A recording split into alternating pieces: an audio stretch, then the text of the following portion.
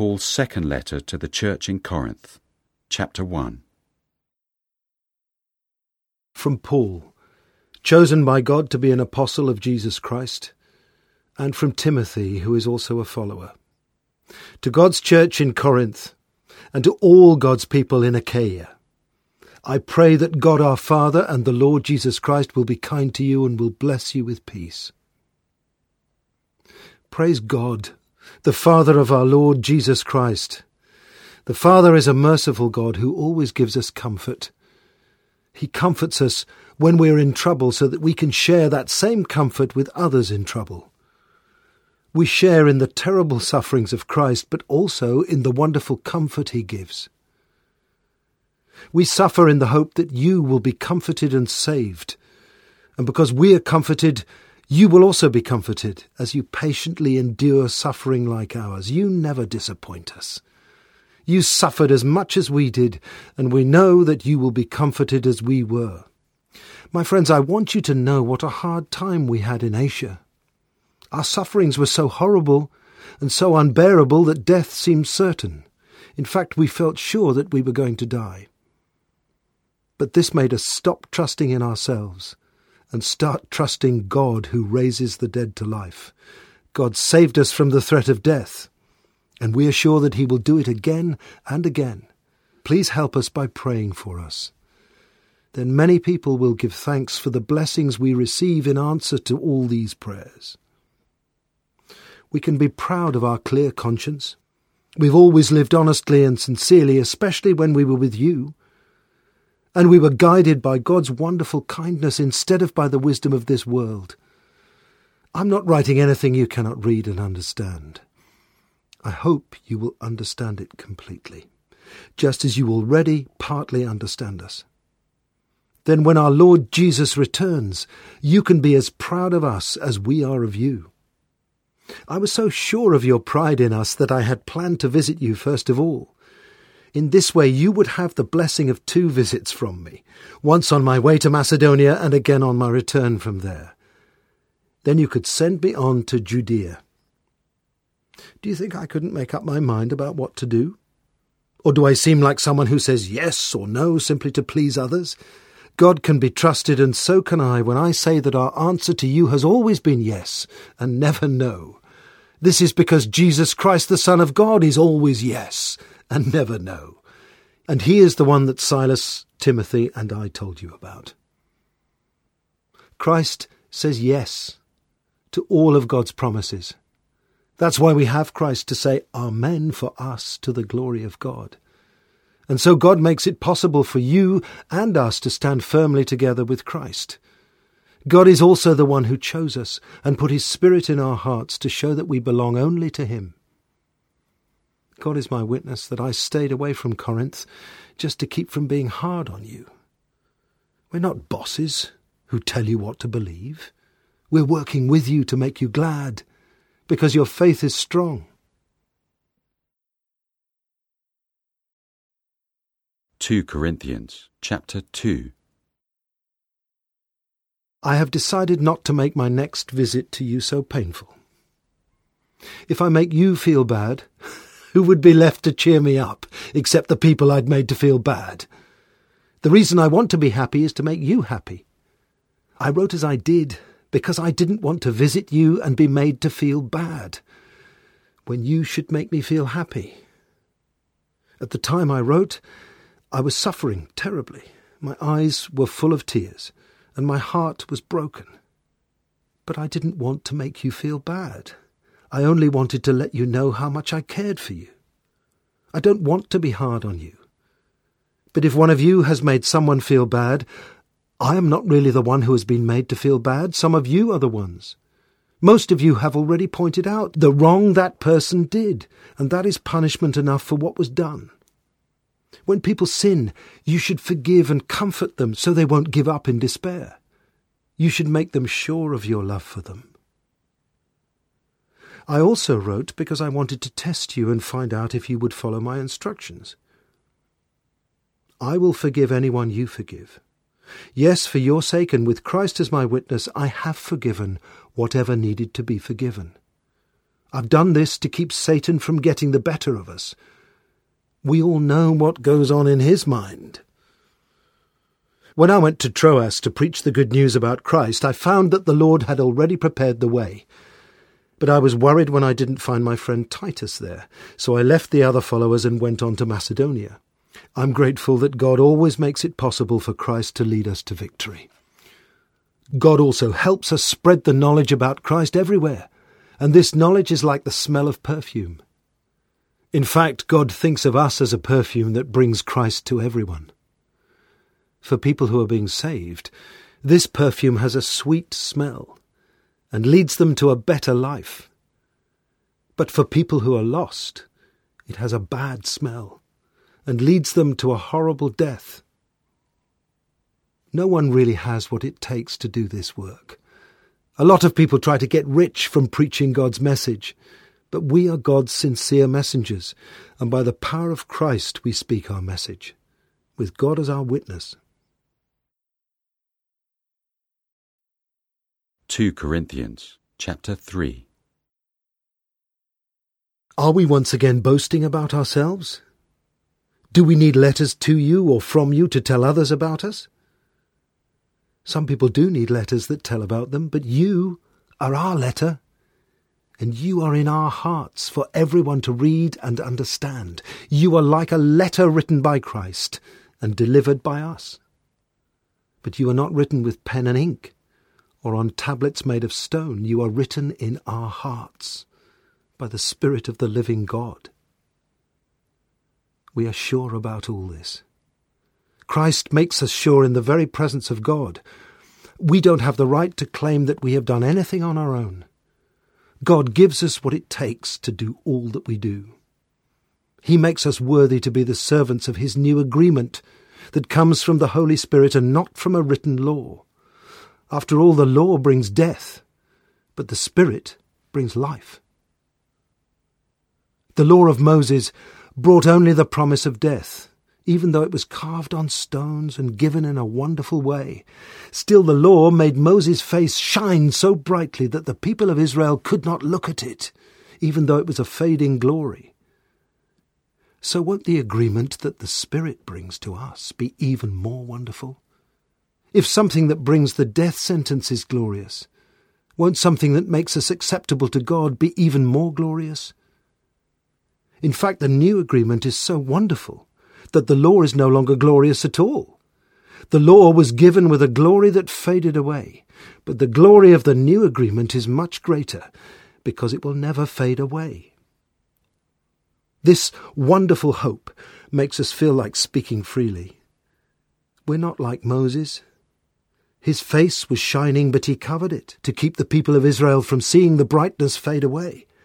The people were stubborn, and something still keeps them from seeing the truth when the law is read. Only Christ can take away the covering that keeps them from seeing. When the law of Moses is read, they have their minds covered over with a covering that is removed only for those who turn to the Lord. The Lord and the Spirit are one and the same, and the Lord's Spirit sets us free, so our faces are not covered. They show the bright glory of the Lord, as the Lord's Spirit makes us more and more like our glorious Lord.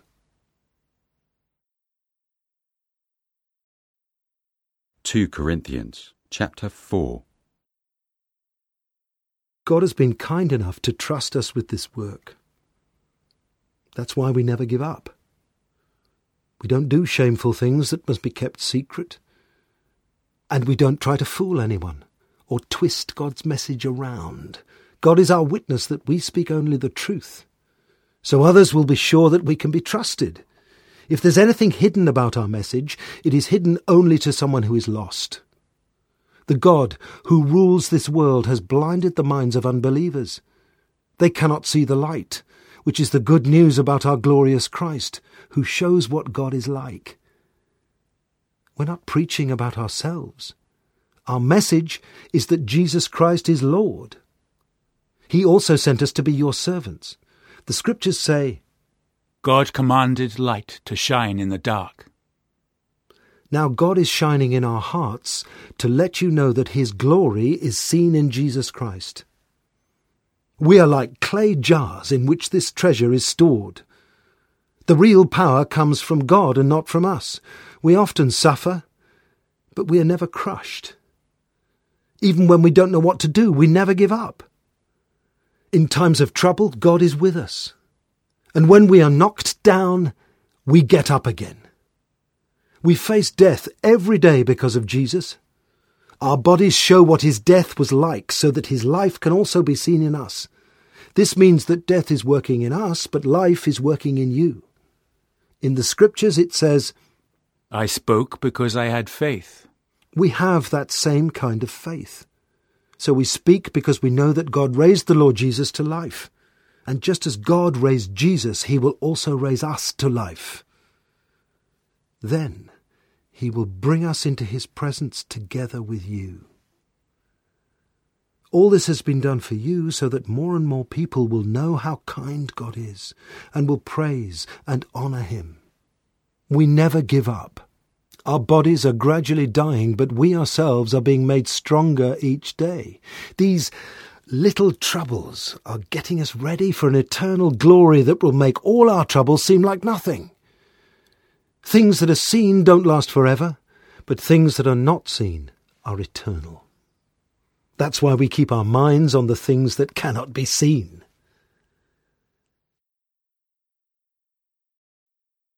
Two Corinthians chapter 5. Our bodies are like tents that we live in here on earth. But when these tents are destroyed, we know that God will give each of us a place to live. These homes will not be buildings that someone has made, but they're in heaven and will last forever. While we're here on earth, we sigh because we want to live in that heavenly home. We want to put it on like clothes and not be naked. These tents we now live in are like a heavy burden, and we groan. But we don't do this just because we want to leave these bodies that will die. It's because we want to change them for bodies that will never die. God is the one who makes all this possible. He has given us his Spirit to make us certain that he will do it. So always be cheerful. As long as we are in these bodies, we are away from the Lord. But we live by faith, not by what we see. We should be cheerful, because we would rather leave these bodies and be at home with the Lord. But whether we're at home with the Lord or away from him, we still try our best to please him. After all, Christ will judge each of us for the good or the bad that we do while living in these bodies. We know what it means to respect the Lord, and we encourage everyone to turn to him. God himself knows what we are like, and I hope you also know what kind of people we are. We're not trying once more to boast about ourselves, but we want you to be proud of us when you're with those who are not sincere and boast about what others think of them. If we seem out of our minds, it's between God and us. But if we're in our right minds, it's for your good. We are ruled by Christ's love for us. We're certain that if one person died for everyone else, then all of us have died. And Christ did die for all of us. He died so we would no longer live for ourselves, but for the one who died and was raised to life for us. We are careful not to judge people by what they seem to be, though we once judged Christ in that way. Anyone who belongs to Christ is a new person. The past is forgotten, and everything is new. God has done it all. He sent Christ to make peace between himself and us, and he has given us the work of making peace between himself and others. What we mean is that God was in Christ, offering peace and forgiveness to the people of this world, and he has given us the work of sharing his message about peace. We were sent to speak for Christ, and God is begging you to listen to our message. We speak for Christ and sincerely ask you to make peace with God. Christ never sinned, but God treated him as a sinner so that Christ could make us acceptable to God.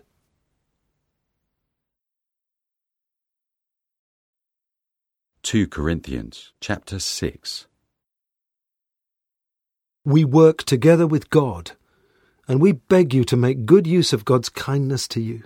In the Scriptures, God says, When the time came, I listened to you. And when you needed help, I came to save you. That time has come. This is the day for you to be saved. We don't want anyone to find fault with our work, and so we try hard not to cause problems. But in everything and in every way, we show that we truly are God's servants. We have always been patient, though we've had a lot of trouble, suffering, and hard times. We've been beaten, put in jail, and hurt in riots. We've worked hard and have gone without sleep or food, but we've kept ourselves pure and have been understanding, patient, and kind. The Holy Spirit has been with us, and our love has been real. We've spoken the truth, and God's power has worked in us. In all our struggles, we've said and done only what is right. Whether we were honoured or dishonoured, or praised or cursed, we always told the truth about ourselves, but some people said we did not. We are unknown to others, but well known to you. We seem to be dying, and yet we are still alive. We have been punished, but never killed, and we're always happy, even in times of suffering. Although we are poor, we have made many people rich. And though we own nothing, everything is ours. Friends in Corinth, we are telling the truth when we say that there is room in our hearts for you. We are not holding back on our love for you, but you are holding back on your love for us. I speak to you as I would speak to my own children. Please, make room in your hearts for us. Stay away from people who are not followers of the Lord. Can someone who is good get along with someone who is evil? Are light and darkness the same? Is Christ a friend of Satan? Can people who follow the Lord have anything in common with those who don't? Do idols belong in the temple of God? We are the temple of the living God. As God himself says, I will live with these people and walk among them. I will be their God, and they will be my people. The Lord also says, leave them and stay away. Don't touch anything that isn't clean. Then I will welcome you and be your father. You will be my sons and my daughters as surely as I am God, the all-powerful. 2 Corinthians chapter 7. My friends, God has made us these promises. So we should stay away from everything that keeps our bodies and spirits from being clean. We should honour God and try to be completely like him. Make a place for us in your hearts. We haven't ill-treated or hurt anyone. We haven't cheated anyone. I'm not saying this to be hard on you, but as I've said before, you will always be in our thoughts whether we live or die. I trust you completely. I'm always proud of you, and I am greatly encouraged. In all my trouble, I'm still very happy. After we came to Macedonia, we didn't have any chance to rest. We were faced with all kinds of problems. We were troubled by enemies and troubled by fears. But God cheers up people in need, and that is what he did when he sent Titus to us. Of course, we were glad to see Titus, but what really made us glad is the way you cheered him up. He told how sorry you were and how concerned you were about me, and this made me even happier. I don't feel bad anymore, even though my letter hurt your feelings. I did feel bad at first, but I don't now. I know that the letter hurt you for a while. Now I am happy, but not because I hurt your feelings. It's because God used your hurt feelings to make you turn back to him, and none of you were harmed by us. When God makes you feel sorry enough to turn to him and be saved, you don't have anything to feel bad about.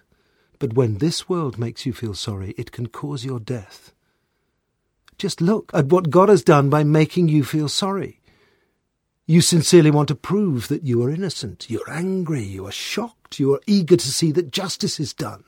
You have proved that you were completely right in this matter. When I wrote to you, it wasn't to accuse the one who was wrong or to stand up for the one who was hurt. I wrote so that God would show you how much you do care for us. And we were greatly encouraged.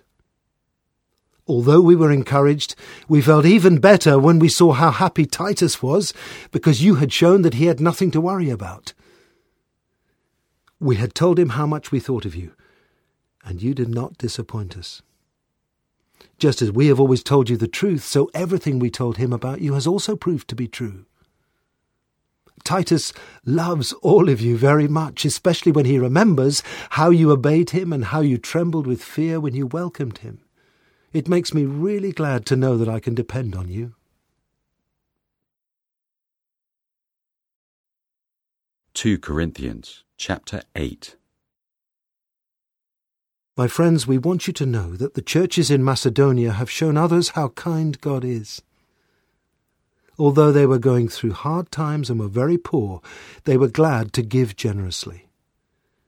They gave as much as they could afford and even more simply because they wanted to. They even asked and begged us to let them have the joy of giving their money for God's people. And they did more than we had hoped. They gave themselves first to the Lord and then to us, just as God wanted them to do. Titus was the one who got you started doing this good thing, so we begged him to help you finish what you had begun. You do everything better than anyone else. You have stronger faith. You speak better and know more. You're eager to give and you love us better. Now you must give more generously than anyone else. I am not ordering you to do this. I'm simply testing how real your love is by comparing it with the concern that others have shown. You know that our Lord Jesus Christ was kind enough to give up all his riches and become poor so that you could become rich. A year ago, you were the first ones to give, and you gave because you wanted to, so listen to my advice. I think you should finish what you started. If you give according to what you have, you will prove that you are as eager to give as you were to think about giving. It doesn't matter how much you have. What matters is how much you're willing to give from what you have. I'm not trying to make life easier for others by making life harder for you, but it's only fair for you to share with them when you have so much and they have so little. Later, when they have more than enough and you are in need, they can share with you. Then everyone will have a fair share, just as the scriptures say, Those who gathered too much had nothing left. Those who gathered only a little had all they needed. I'm grateful that God made Titus care as much about you as we do. When we begged Titus to visit you, he said he would. He wanted to because he cared for you so much. With Titus, we're also sending one of the Lord's followers who is well known in every church for spreading the good news. The churches chose this follower to travel with us while we carry this gift that will bring praise to the Lord and show how much we hope to help. We don't want anyone to find fault with the way we handle your generous gift, but we want to do what pleases the Lord and what people think is right. We're also sending someone else with Titus and the other follower. We approve of this man. In fact, he has already shown us many times that he wants to help. And now he wants to help even more than ever, because he trusts you so much. Titus is my partner who works with me to serve you. The other two followers are sent by the churches, and they bring honor to Christ. Treat them in such a way that the churches will see your love and will know why we boasted about you. 2 Corinthians chapter 9. I don't need to write to you about the money you plan to give for God's people. I know how eager you are to give. And I've proudly told the Lord's followers in Macedonia that you people in Achaia have been ready for a whole year. Now your desire to give has made them want to give. That's why I'm sending Titus and the two others to you. I want you to be ready just as I promised. This will prove that we were not wrong to boast about you. Some followers from Macedonia may come with me, and I want them to find that you have the money ready. If you don't, I would be embarrassed for trusting you to do this. But you would be embarrassed even more. So I've decided to ask Titus and the others to spend some time with you before I arrive. This way they can arrange to collect the money you have promised. Then you will have the chance to give because you want to, and not because you feel forced to. Remember this saying, a few seeds make a small harvest, but a lot of seeds make a big harvest. Each of you must make up your own mind about how much to give. But don't feel sorry that you must give. And don't feel that you are forced to give. God loves people who love to give. God can bless you with everything you need, and you will always have more than enough to do all kinds of good things for others. The scriptures say, God freely gives his gifts to the poor, and always does right. God gives seed to farmers and provides everyone with food. He will increase what you have so that you can give even more to those in need. You will be blessed in every way, and you will be able to keep on being generous. Then many people will thank God when we deliver your gift.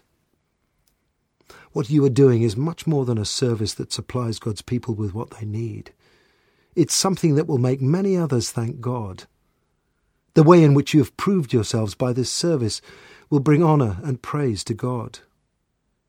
You believed the message about Christ and you obeyed it by sharing generously with God's people and with everyone else. Now they are praying for you and want to see you, because God used you to bless them so very much. Thank God for his gift that is too wonderful for words. 2 Corinthians chapter 10. Do you think I'm a coward when I'm with you and brave when I'm far away? Well, I ask you to listen, because Christ himself was humble and gentle. Some people have said that we act like the people of this world. So when I arrive, I expect I'll have to be firm and forceful in what I say to them. Please don't make me treat you that way. We live in this world, but we don't act like its people, or fight our battles with the weapons of this world. Instead, we use God's power that can destroy fortresses. We destroy arguments and every bit of pride that keeps anyone from knowing God. We capture people's thoughts and make them obey Christ. And when you completely obey him, we will punish anyone who refuses to obey. You judge by appearances. If any of you think you are the only ones who belong to Christ, then think again. We belong to Christ as much as you do. Perhaps I boast a little too much about the authority that the Lord gave me to help you and not to hurt you. Yet I'm not embarrassed to boast. And I'm not trying to scare you with my letters. Some of you are saying, Paul's letters are harsh and powerful, but in person he's a weakling and has nothing worth saying. Those people had better understand that when I'm with you, I will do exactly what I say in my letters. We won't dare compare ourselves with those who think so much of themselves, but they are foolish to compare themselves with themselves. We won't boast about something we don't have a right to boast about. We will only boast about the work that God has sent us to do. And you are part of that work. We're not boasting more than we should. After all, we did bring the message about Christ to you. We don't boast about what others have done, as if we had done those things ourselves. But I hope that as you become stronger in your faith, we will be able to reach many more of the people around you. That has always been our goal. Then we will be able to preach the good news in other lands where we cannot take credit for work someone else has already done. The scriptures say, if you want to boast, then boast about the Lord. You may boast about yourself, but the only approval that counts is the Lord's approval.